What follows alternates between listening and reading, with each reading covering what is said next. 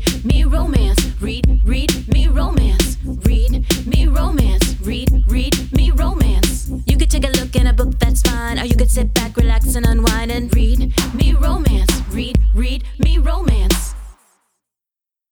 Welcome back, lady listeners. Hey, I cannot believe it. We're finally back after 2 weeks off. Do you think they noticed or no? No, I don't think anybody knew. They were like, yo, you were gone? No. So it was only 2 weeks and I feel like I forgot how to do everything. Oh, we definitely did. We have forgotten how to do any of this shit because we were seriously trying to figure out what time are we doing this? We've been doing it at the same time for a year. I know. How did we forget it? Well, thank you for being here with us this week. We have a brand new book from Inez Johnson. Two If by Sea is the name of it. And I am actually really excited. I've never read Inez Johnson before. We reached out to her about being on the podcast, and I looked at her backlist of her books. Number one, she has Dragon Shifters, which right off the bat had me. But she's got a little bit of everything. She does. If you look at her stuff, like any kind of thing you're going to, she has Menage, she has BDSM, she has reverse harem, she has like contemporary, she has tons of paranormal, urban fantasy, steamy paranormal romance. Like it's all there.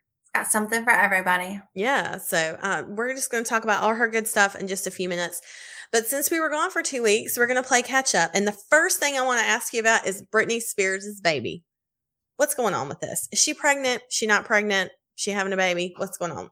I have no idea. It's getting hard to keep up with what's real and what's not real. I wonder if it's just like she's doing this to fuck with all of us. What if she's like this genius mastermind and she's just fucking with us? Well, she keeps calling him her husband. Yes. She says her husband all the time. Now she's saying my baby. Well, and but she said there's not been a report of a marriage or... Well, no, she did say that Donatella Versace was making her wedding dress. And then a couple weeks ago, she posted up a picture. Oh, it was in her stories. I don't think she is the queen of posting something on Instagram and then taking it down. She is. So she had a picture. I don't know if it was in her stories or on her grid of her and Donatella Versace. And it was like, she's getting her wedding dress fitted, I bet. She didn't say that, but I was like, she said that's who's making her dress. So I wondered if that was it. And then she's at her house, but she keeps already calling him her husband. And if they had gotten married in America, then somebody would have found the record already. Sniff that out in 2 seconds. Yeah. Sure. Somebody at the clerk of courts would have been paid handsomely for that info. But when I watch Love After Lockup, these people are always like, we're spiritually married. So maybe that's what they are. Do you file that on your taxes? Is that a tax bracket? Spiritually married? So. You know what? I get it. Yeah, it's okay. To each their own. Some people enjoy the common law aspect where they're like, you know what? We can benefit from this, but we also don't have to go through the process of a divorce if we hate each other.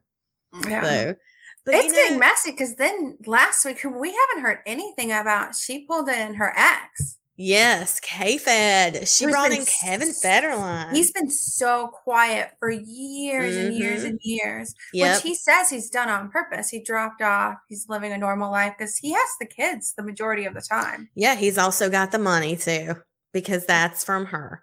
You know, he gets paid, alimony. She pays for everything for the kids. That's what, when we were talking about it before, you're like. I was actually surprised by how little his child support was. Really? Yeah. I wonder how much it is. I don't know. It's posted somewhere. But what were you going to say?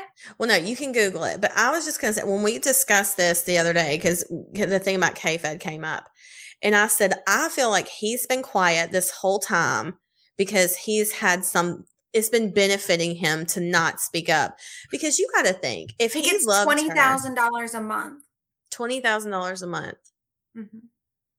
I think there's more than that coming in from somewhere. Because that's when I heard it. Maybe that's what's on record. And because I also know he doesn't live but like a few miles from her so that she can be close to the kids. So that means he's living in a very expensive area. Mm-hmm. Yeah. Which I'm sure that's going to take a chunk of the $20,000. Again, I think there's maybe that's just what's on record. That's maybe what the judge appointed. But I have no doubts that he's being paid to be quiet. Because, like I said, he loved her at some point. You know, he cared for her. She's the mother of his children. I think if it wasn't benefiting him to be quiet, he would have spoken up a long time ago and sold a fucking book.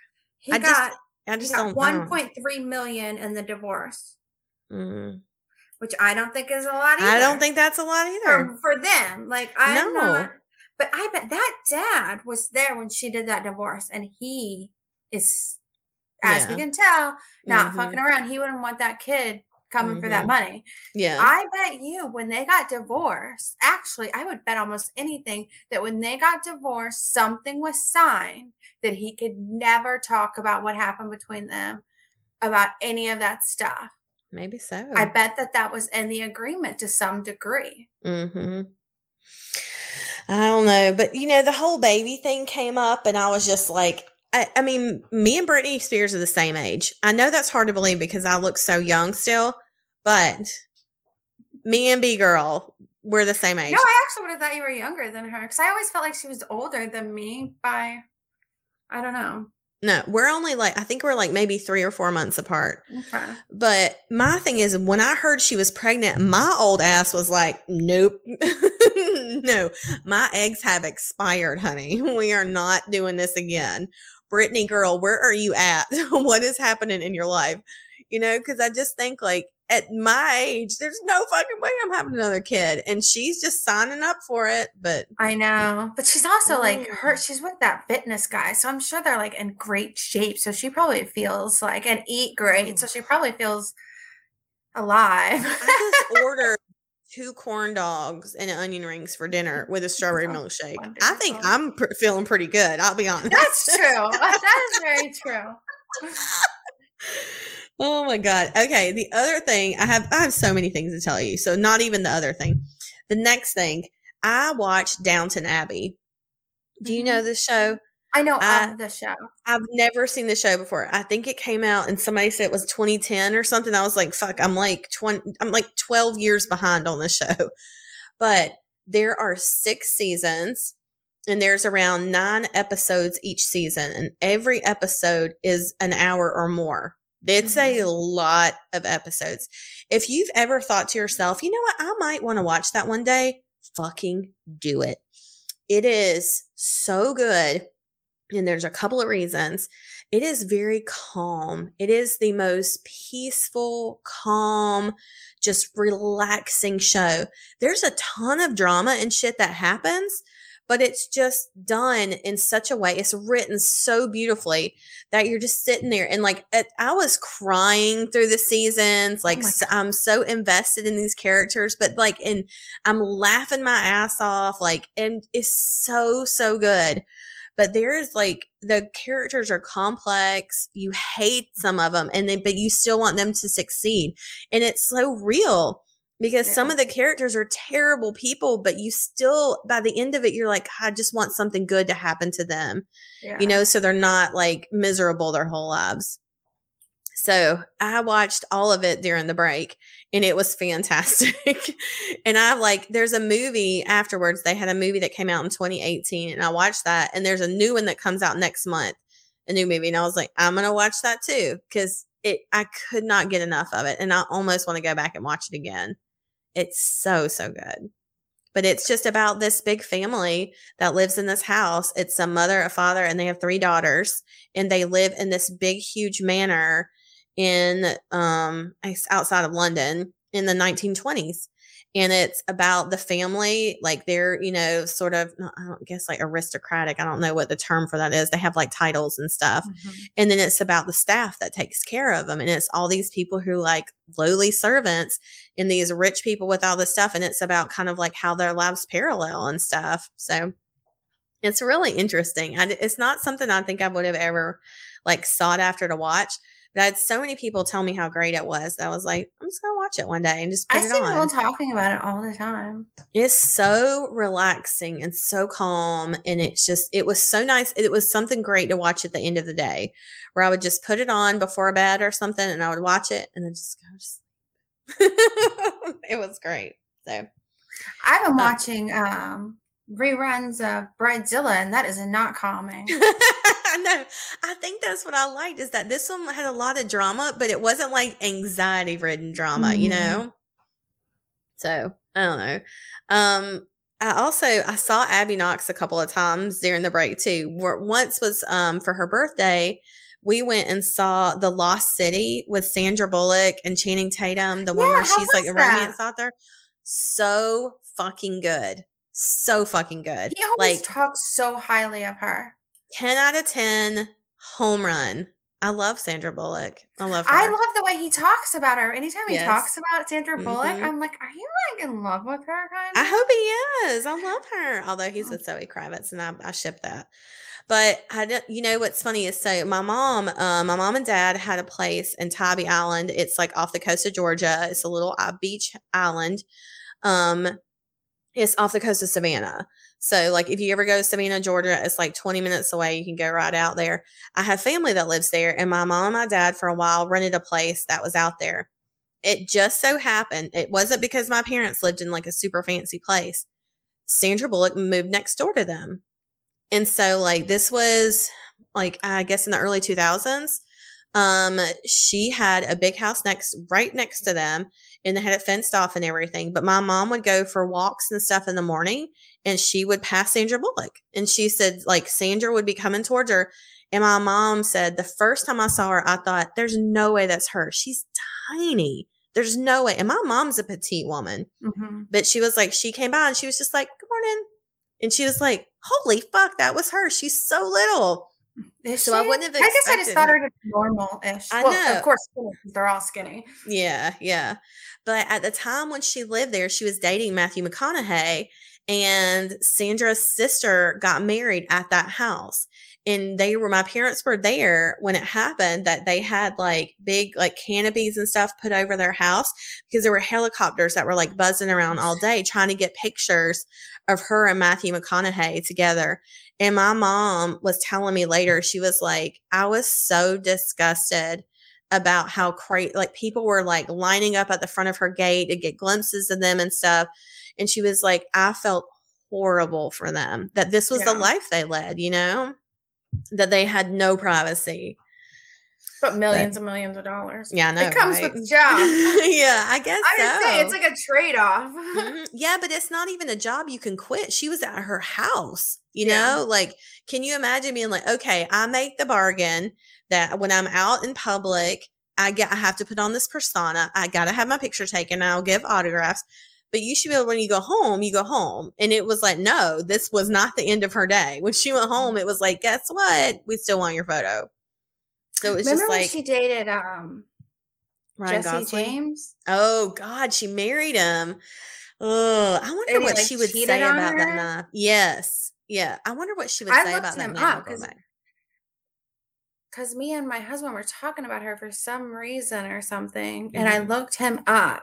And man, he aged bad, bad. The worst thing he ever did was fuck with her. That was he doesn't look like he's doing too great. No, but The Lost City, though, if you haven't seen it, absolutely seen it. As a romance writer, it is phenomenal. As even a romance reader is phenomenal.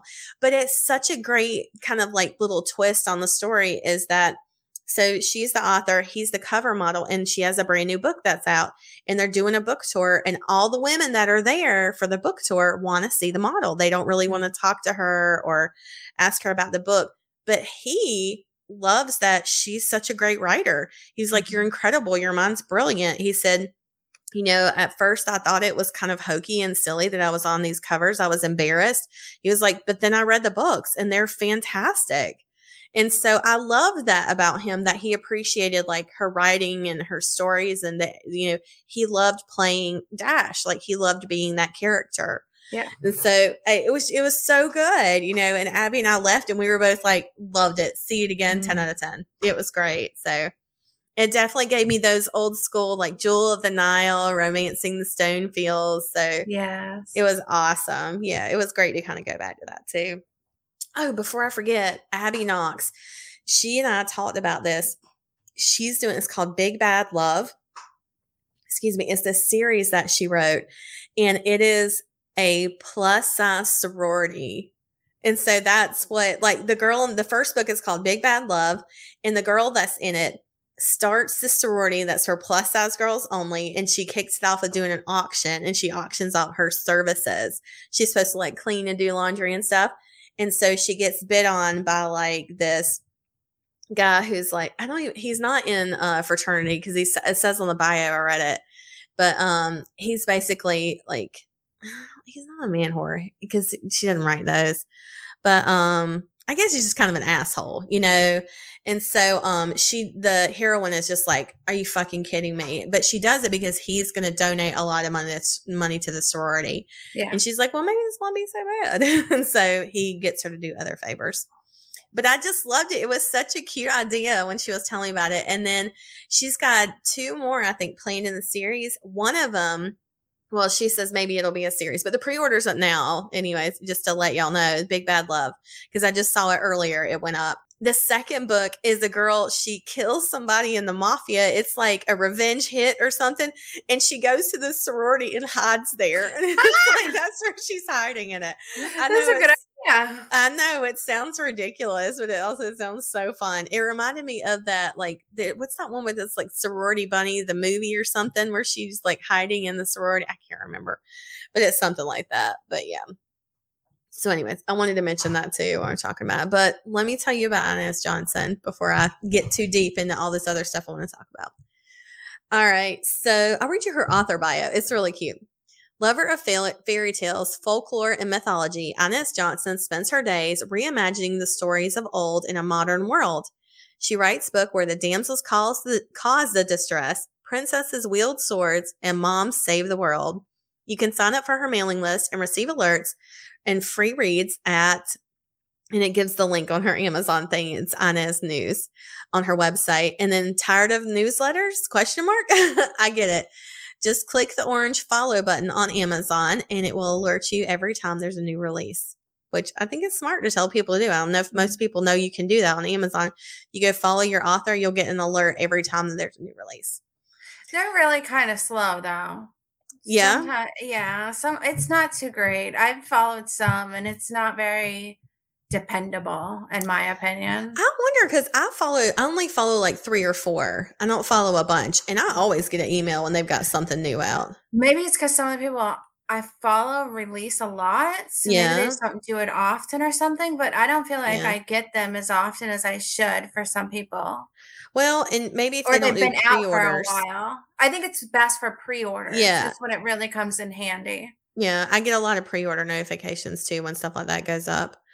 And so the book that you're going to listen to today is called 2 by Sea, and I'll read you the book bio for that too.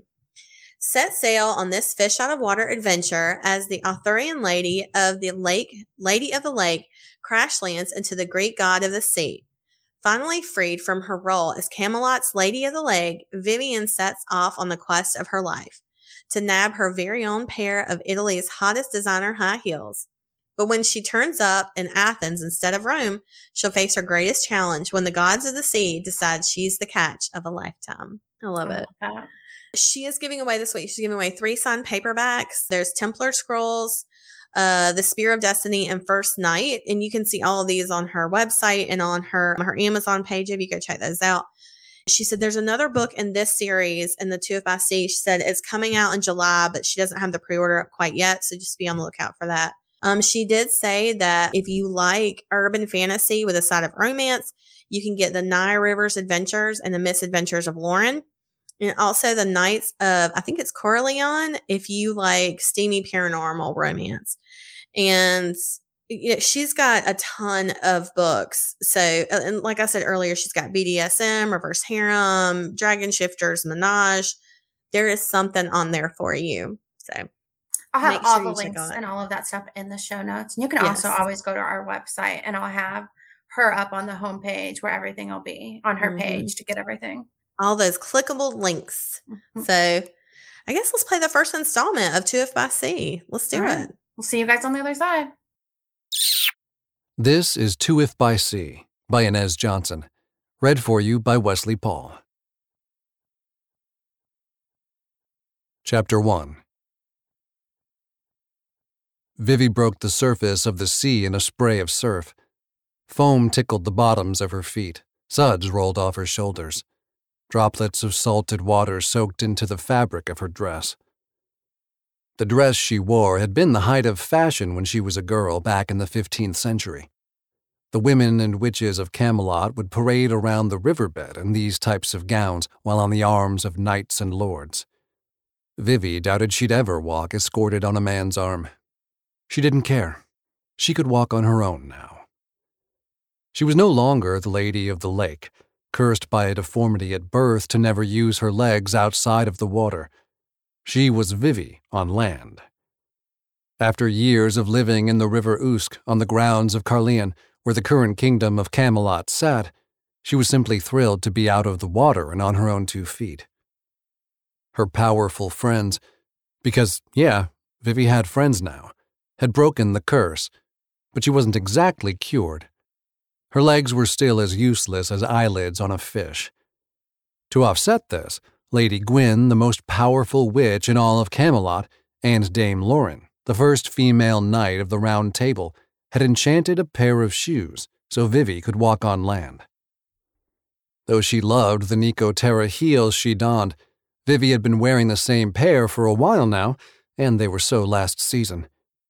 The designer's new batch was releasing in the morning, and Vivi would be the first in line at his shop in Rome to snag her very own pair. She stood up in the water, her magic supporting her useless lower limbs. With a flick of her wrist, she shook all of the water from the gown. She wanted to look her best for her very first solo trip out of Camelot, not like a fish out of water. So soggy clothes wouldn't do. Once her dress was dry, she stepped into the magical shoes that fit her dainty feet perfectly. Taking a deep breath as she prepared for the completion of her maiden quest as an independent woman, Vivi took a step onto dry land and fell flat on her face. Walking was still a new skill for her. She was also on new ground here in Italy, but she was undaunted. She rose, dusted herself off, and the world fell away from her. She was being lifted into the air. There was no ground beneath her heeled feet, no water to weave her magic in. It was terrifying, just like it had been when she was a child and had been cast into the cold river waters to drown. But she hadn't drowned in the water. She'd survived and thrived. In the air, she flailed. Her limbs punched and kicked out, anxious to find a way to anchor herself in the light breeze. Looking down, she saw that a sea monster had her in his grip. The beast was big and broad, with dark tendrils radiating from his head like an octopus, and brown skin like the glistening coat of a seal. Vivi hated anything with tentacles like eels and octopi. But she liked seals. The creatures were fiercely protective of their young. Still, a seal had never picked her up and out of the water. No seal had ever flashed its teeth at her as this brute did. His broad and wide teeth gleamed white as he prepared to eat her. She kicked out again and made contact. All her attempts at defense earned her was the loss of one of her precious shoes. Vivi slumped in the beast's grip and shut her eyes. She'd come so far on her own, and now she would be eaten by this terrible monster, and there was nothing she could do about it. She was out of the water. She was defenseless. She was as useless as her father had accused her of being before he'd tossed her in the waters to meet her death. And this time, she was going to die. "Hello," said the monster. The deep melodic tone of his voice was like a shockwave inside Vivi. It rolled up her lifeless toes, shook her limp knees, warmed the spot at the crest of her thighs, and punched her in the gut until she was forced to open her eyes and look at him. His eyes were the color of sea waves before they crashed into the shore. She felt caught in them like she'd been pulled under and was now drowning in earnest. "Bonjour," he said, and another wave hit her, pulling her down deeper. "Ciao. Hola. Can you speak at all?" "Of course I can speak," Vivi said. "I speak a number of languages, you beast. I don't appreciate being trifled with. Get it over with, and I hope you choke on my bones."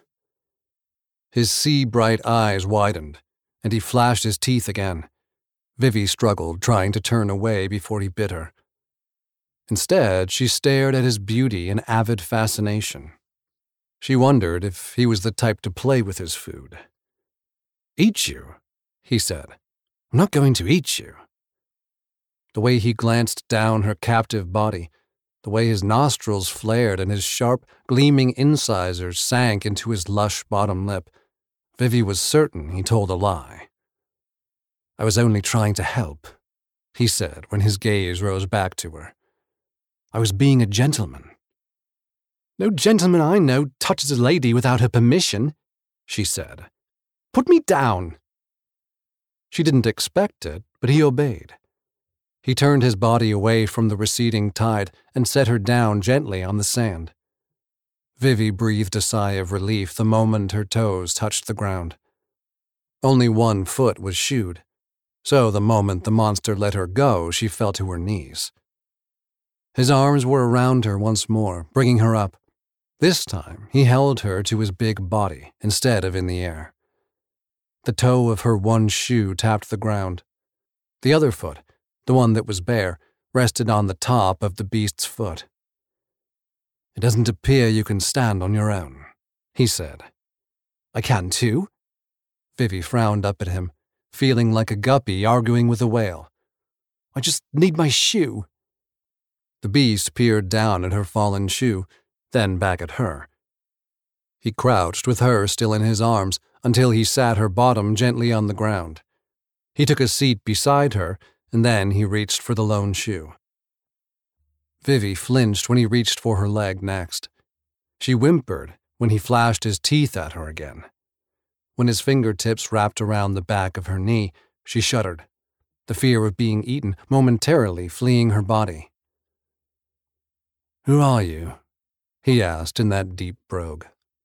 "What are you?" "I am Vivian of the Lake. Well, actually, it's just Vivian now. Well, my friends call me Vivi." He should know that she had friends, people who would notice if she was gone too long, or eaten by a sea monster with dark skin, thick locks of hair, and deep blue eyes. "May I?" the blue-eyed monster asked. "May I call you Vivi?" Vivi's breath caught at the request. His blue eyes implored her, even as his wide, shark-like grin promised to devour her. "Do promise not to eat me?" He broke into a smile again. This time he didn't flash his teeth. His lips stretched across his face as he gazed at her. The look heated her from the center outward, touching her pale cheeks.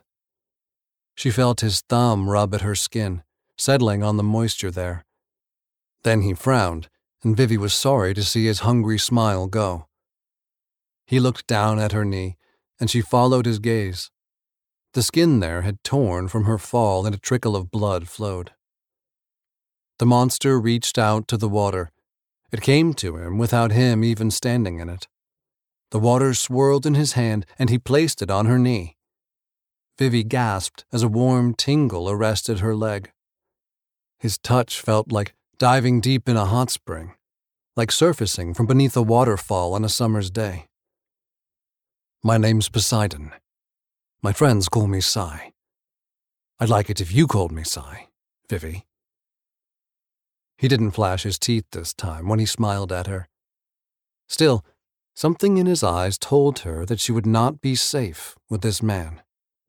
She didn't believe that he meant her any physical harm, but she knew that her world would never be the same if she took the offer to call him by his name. "All right," she said. "Sai." Chapter 2. Vivi. Sai liked the way her name sounded in his mouth. His two front teeth pressed into the center of his lower lip to start the V sound. Then they had to bounce and catch quickly to let the sound burst forth, much like she'd just burst through the waters. Vivi. The vibrations that came from making the sound fluttered over his tongue. They shivered down his throat, exciting his vocal cords. They ignited a path in his chest, landing in his heart like a pulsar that burned out the cobwebs that had collected there over centuries, over millennia. Vivi. He said it out loud this time. After his teeth made the double bounce on his lower lip, he flashed them at the nymph. She recoiled from him, turning her body from him as though preparing for a blow. Sai couldn't fathom why she'd do that sitting beside him. He would never hurt her. He wanted to pull her to him. He wanted to taste her skin, to run his tongue and teeth over the moisture that had collected on her knee at that spot where he'd healed her. And then he remembered what she'd said. "Are you going to eat me?" She thought he was actually going to eat her. It made sense if she came from the waters. That's how amphibian predators advance on their prey. Flashing their teeth was a sign of aggression. Sai smiled again, flashing his teeth bright and wide. Oh, he wanted to eat her, all right, but not in the way she thought.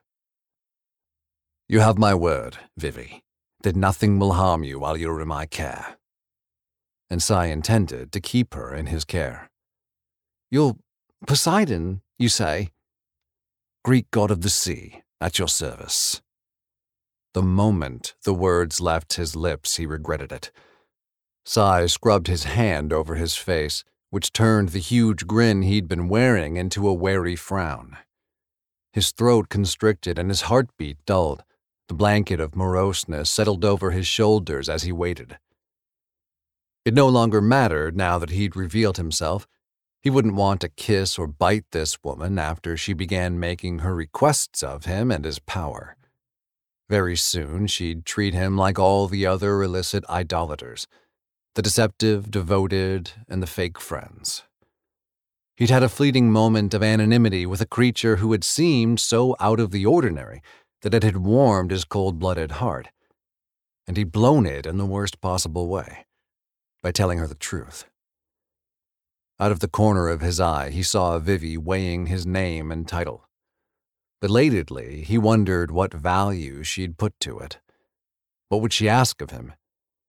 And then he realized that whatever she asked, he was going to give it to her.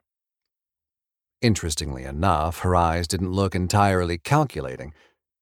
No, they didn't look at all like she was scheming or concocting a plan of entrapment. She was frowning at him. Now she was shaking that pretty little head of hers from left to right. And wait, did she just tisk him? "I'm sorry to tell you, god of the sea, but this particular sea is in an awful state," she said. "It's filled with human refuse, from the trash on the seabed to the chemicals in the water, to the crowding of the vessels on the surface, and your sea creatures are quite uncivilized." Sai's mouth fell open, but he didn't flash his teeth. His lips parted, but he didn't smile. His chest, which had gone from burning to dull, now deflated as he turned from Vivi to look out at the state of his waters. There were magical creatures in the Mediterranean. However, there were no such things as mermaids, half human, half fish. Most of the creatures living in the depths were gruesome-looking vertebrates with sharp teeth and tentacled monsters from the deep. He shuddered to think that Vivi had come in contact with those beasts. Then he looked back at her and realized, "You swam all the way here from Britain?" "Most of the way," she nodded. "I took a ley line." Ley lines were pockets of energy that witches and knights used to travel around the world. So she was a witch. A water witch? He'd never heard of such a thing. "Well," said the water witch, "it was a pleasure to meet you, god of the sea." She bowed her head in deference. She said the words matter-of-factly. Sai didn't believe they were truthful. "But I must be off," she continued. "I have a very important quest to complete." Vivi came to her knees. She gingerly put one foot under herself. It was as though she were new to walking, like a toddler who was still negotiating the mechanics of the task after months of crawling. Perhaps she was new to the skill if she'd spent most of her life in the waters. She made it to standing without any assistance and then began to teeter in her heels. It was slow going as she headed up the pier. Cy rose and came to her side in just a couple of strides. One of his steps easily ate up 3 of hers. Vivi gave him a sidelong glance. Cy got the feeling that his company was unwelcome. It was a new feeling for him, and it amused him. "We're going the same way," he insisted earnestly. Because he was serious, he was not about to let this extraordinary creature go any time soon. "You're going to the Nicotera store for the unveiling of this season's shoe collection?" The name of the store sounded familiar, but Cy never paid much attention to shopping. He left that to his sister Demeter, who treated spending money and acquiring goods like a contact sport. Cy had no clue where the store was, but that wasn't going to stop him from getting closer to Vivi. "Of course," he said. "I love shoes." Vivi's eyes lit up. Then her mouth opened, and she chatted on for a quarter hour about the history of Nicotera and his innovative designs in footwear. And that's how Lord Poseidon of Olympia, second son of Cronus, god of the sea, found himself having a conversation about shoes with a woman. Chapter 3. "I didn't care so much about shoes when I was younger," said Vivi. "Medieval footwear for women wasn't so interesting because dresses covered the entire leg down to the foot." Vivi teetered over the wooden planks of the pier. She'd only practiced walking on smooth surfaces back in Camelot. Lady Gwyn and Dame Lauren had held her hands for a time as she'd taken her first few steps across the metallic drawbridge of Tintagel Castle. The god, Poseidon, Cy, strolled beside her. His casual steps swallowed up the wooden slats beneath them, as though they were picks to clean his teeth. He didn't flash his teeth at her anymore, but he did stretch his lips wide as he looked down at her. He also continued to watch her with what looked like hunger in his eyes. "Men's shoes were much more fascinating," Vivi continued. "They had elongated toes like a needle-nosed garfish, raised heels and feathers.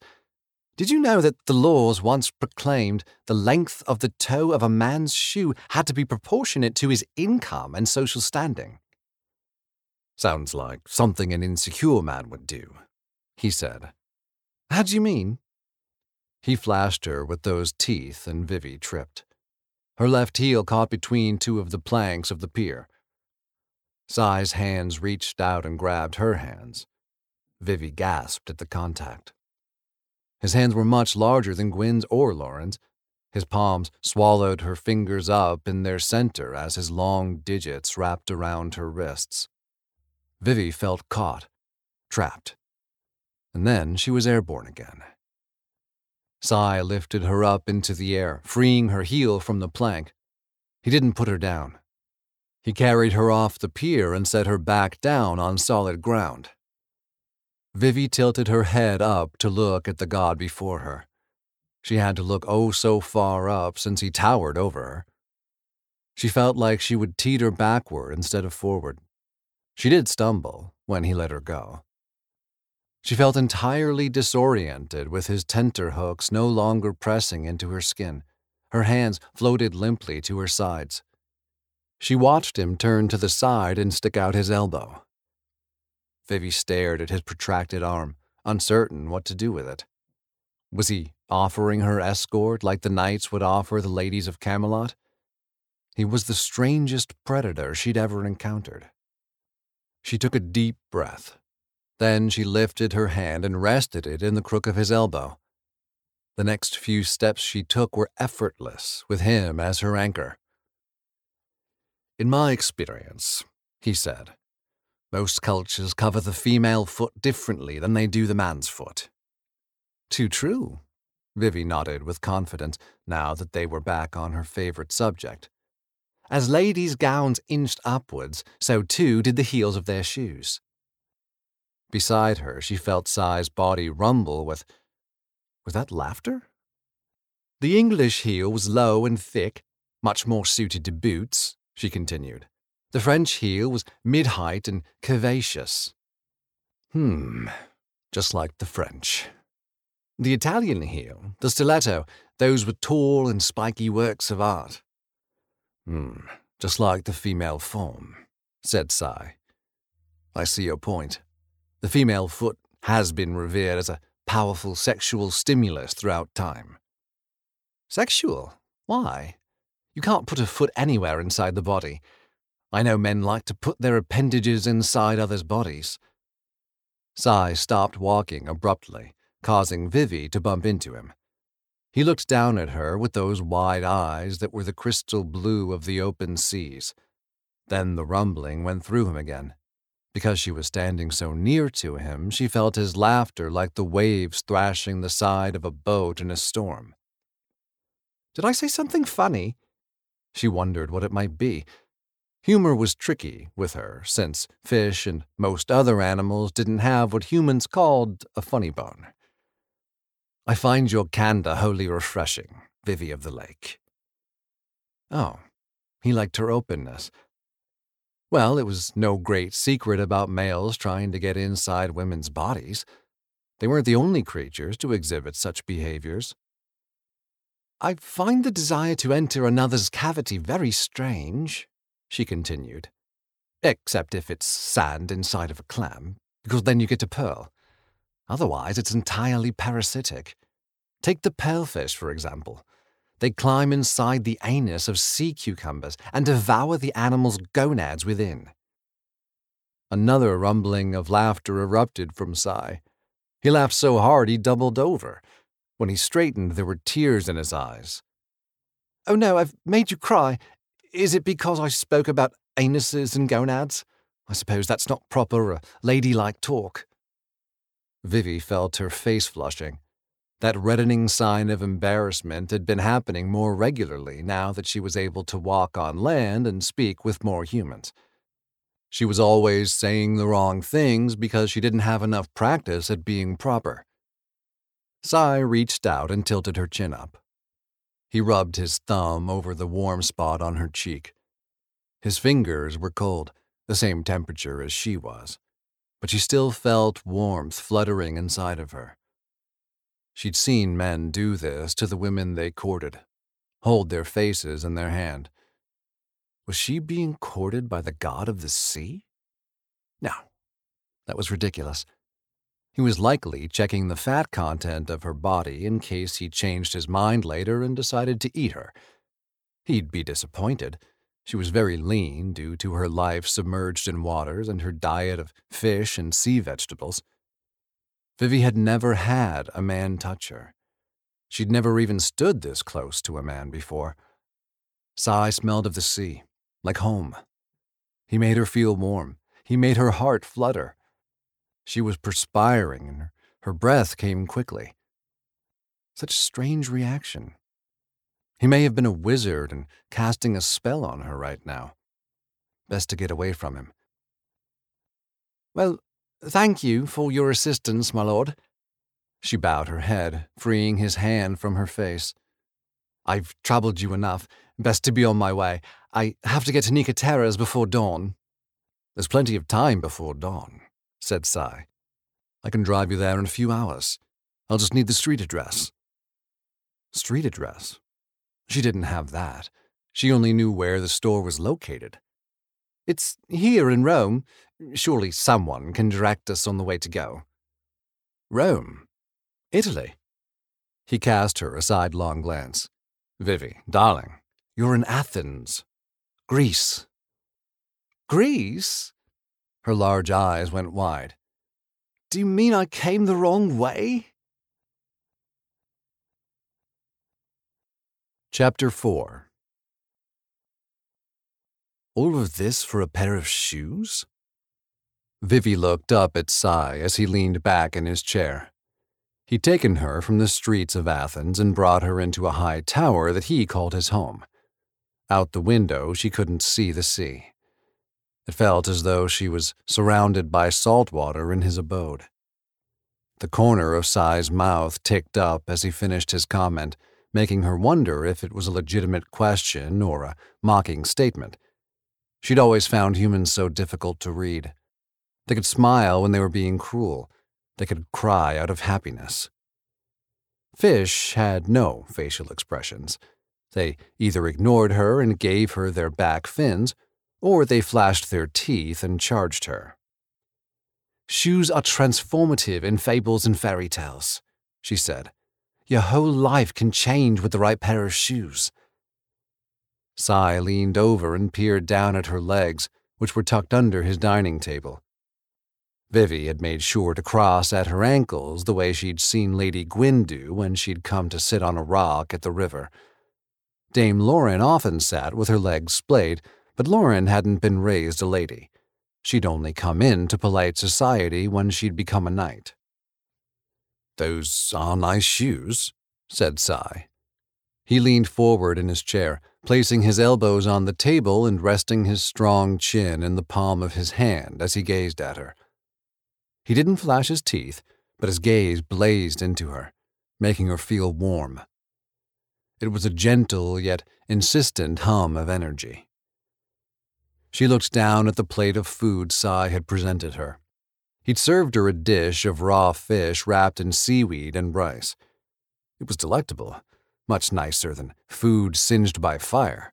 Sushi, he called it. "Women's shoes have always seemed restrictive to me," Sai was saying. Vivi shook her head to deny it, and then realized that he had a point. The first time she'd put on her shoes, they had been tight, but it was the first time she'd actually felt her toes. She liked the pinched feeling. It reminded her that she had her freedom.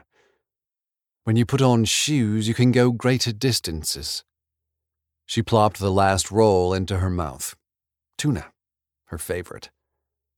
Sai's gaze lingered on her mouth a moment before speaking. "The farthest distance I've seen most women in fancy shoes go is up a social ladder.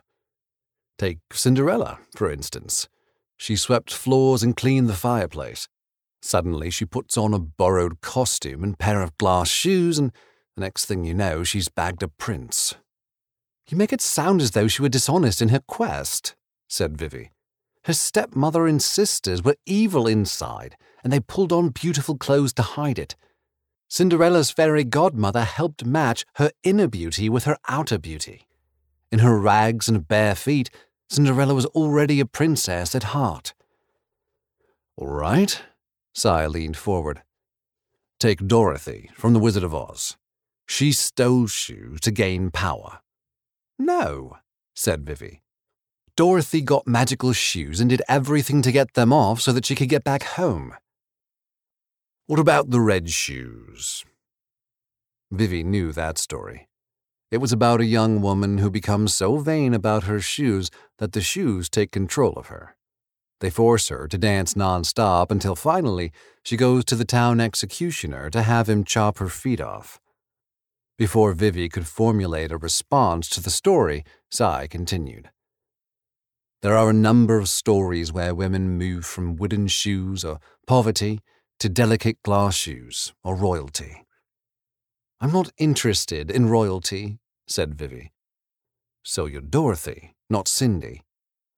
"I'm Vivi. I just want shoes. I want to stand on my own 2 feet.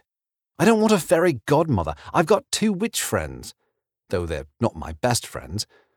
I do want a best friend of my own, but I don't want a prince. I'd like to keep my freedom, thank you very much. I just left the sea. I don't want to be kept in a gilded high tower." "I would never cage you, Vivi. I like watching you walk." "That's what I want," she said, "to walk on land. I want to find my own place in the world. I want to wear pretty clothes and high heels. I want to have friends who want my company, for me, and not just to use my powers to get from place to place.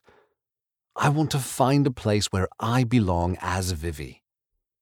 She stopped her tirade and looked at him. He was doing it again. He was looking at her like she was a meal he wanted to devour. He hadn't touched any of the sushi himself. Perhaps he was fattening her up for a late-night snack after all. "I think you're beautiful," he said. I know I'm not. I'm pale. My hair is the color of the moon, not the sun. My breasts stopped growing back in the 16th century. I know men like them big along with big derrieres as well. I think you're perfect. He leaned across the table. He was so near that she felt his warm breath on her cheek, and then she realized he wasn't trying to eat her at all. Are you going to kiss me? Vivi asked. Sai's grin spread, flashing sharp white teeth. That's disgusting! She jerked back. The legs of her chair scraped across the floor. Sai's brows rose as his top lip lowered over his incisors. I've never understood the practice, she shuddered. Why would you want to stick a random piece of your body in my mouth? And the tongue at that. Why not put my toes in your mouth? Vivi watched Sai's throat work as he struggled to swallow. The movement was surprisingly hypnotic, like the dance of a tropical fish undulating in the water. Vivi loved the taste of tropical fish even more than she did tuna. She had the strangest urge to reach out her own tongue and nibble the column of his neck. I just want to taste you.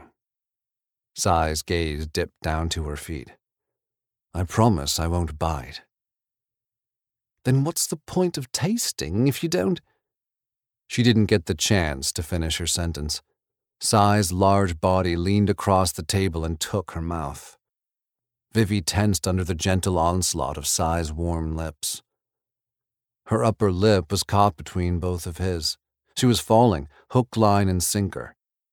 He released her lip, only for a second, but in that second, it was as though he reeled her in. She followed his lips, covering the vast inch-worth of distance he'd placed between them until she was caught once more in his net. Sai's lips sealed over hers, capturing both her top and bottom lips this time. She felt engulfed by him, like she was drowning. Fear coursed through her at the weightlessness of it all. It felt like being untethered, without an anchor. The firmer he pressed his lips against hers, the further she sank into the bottomless depths of his desire. Vivi reached out, seeking some kind of support, any type of mooring or ballast. And there he was. He surrounded not just her mouth, he surrounded all of her. Like earlier this evening when he'd brought her out of the waters, she was flying. Vivi was terrified of flying, of being cast off. But not with this man. Sai brought her into his body. He wrapped his strong arms around her and cradled her in his embrace as he parted and probed her mouth. She let him in, let him surround her. He held her tightly, perhaps a little too tightly. But Vivi didn't mind. Sai's embrace felt like the first time she'd put on shoes. Perhaps that's why she didn't notice when her slippers fell from her feet. Welcome back. Hey, thank you so much. So I was about to say that's the end, but that's not. You're going to join us back here on Thursday for the second installment of 2 If by C by Inez Johnson. So I think that's it, and we'll just see you then. All right. Tell them what to do. Fuck your day up. Make today your bitch. Don't be a dick. Bye, guys. Bye. Read me romance. Read me romance. Read me romance. Read me romance. You could take a look in a book, that's fine. Or you could sit back, relax, and unwind and read me romance. Read me romance.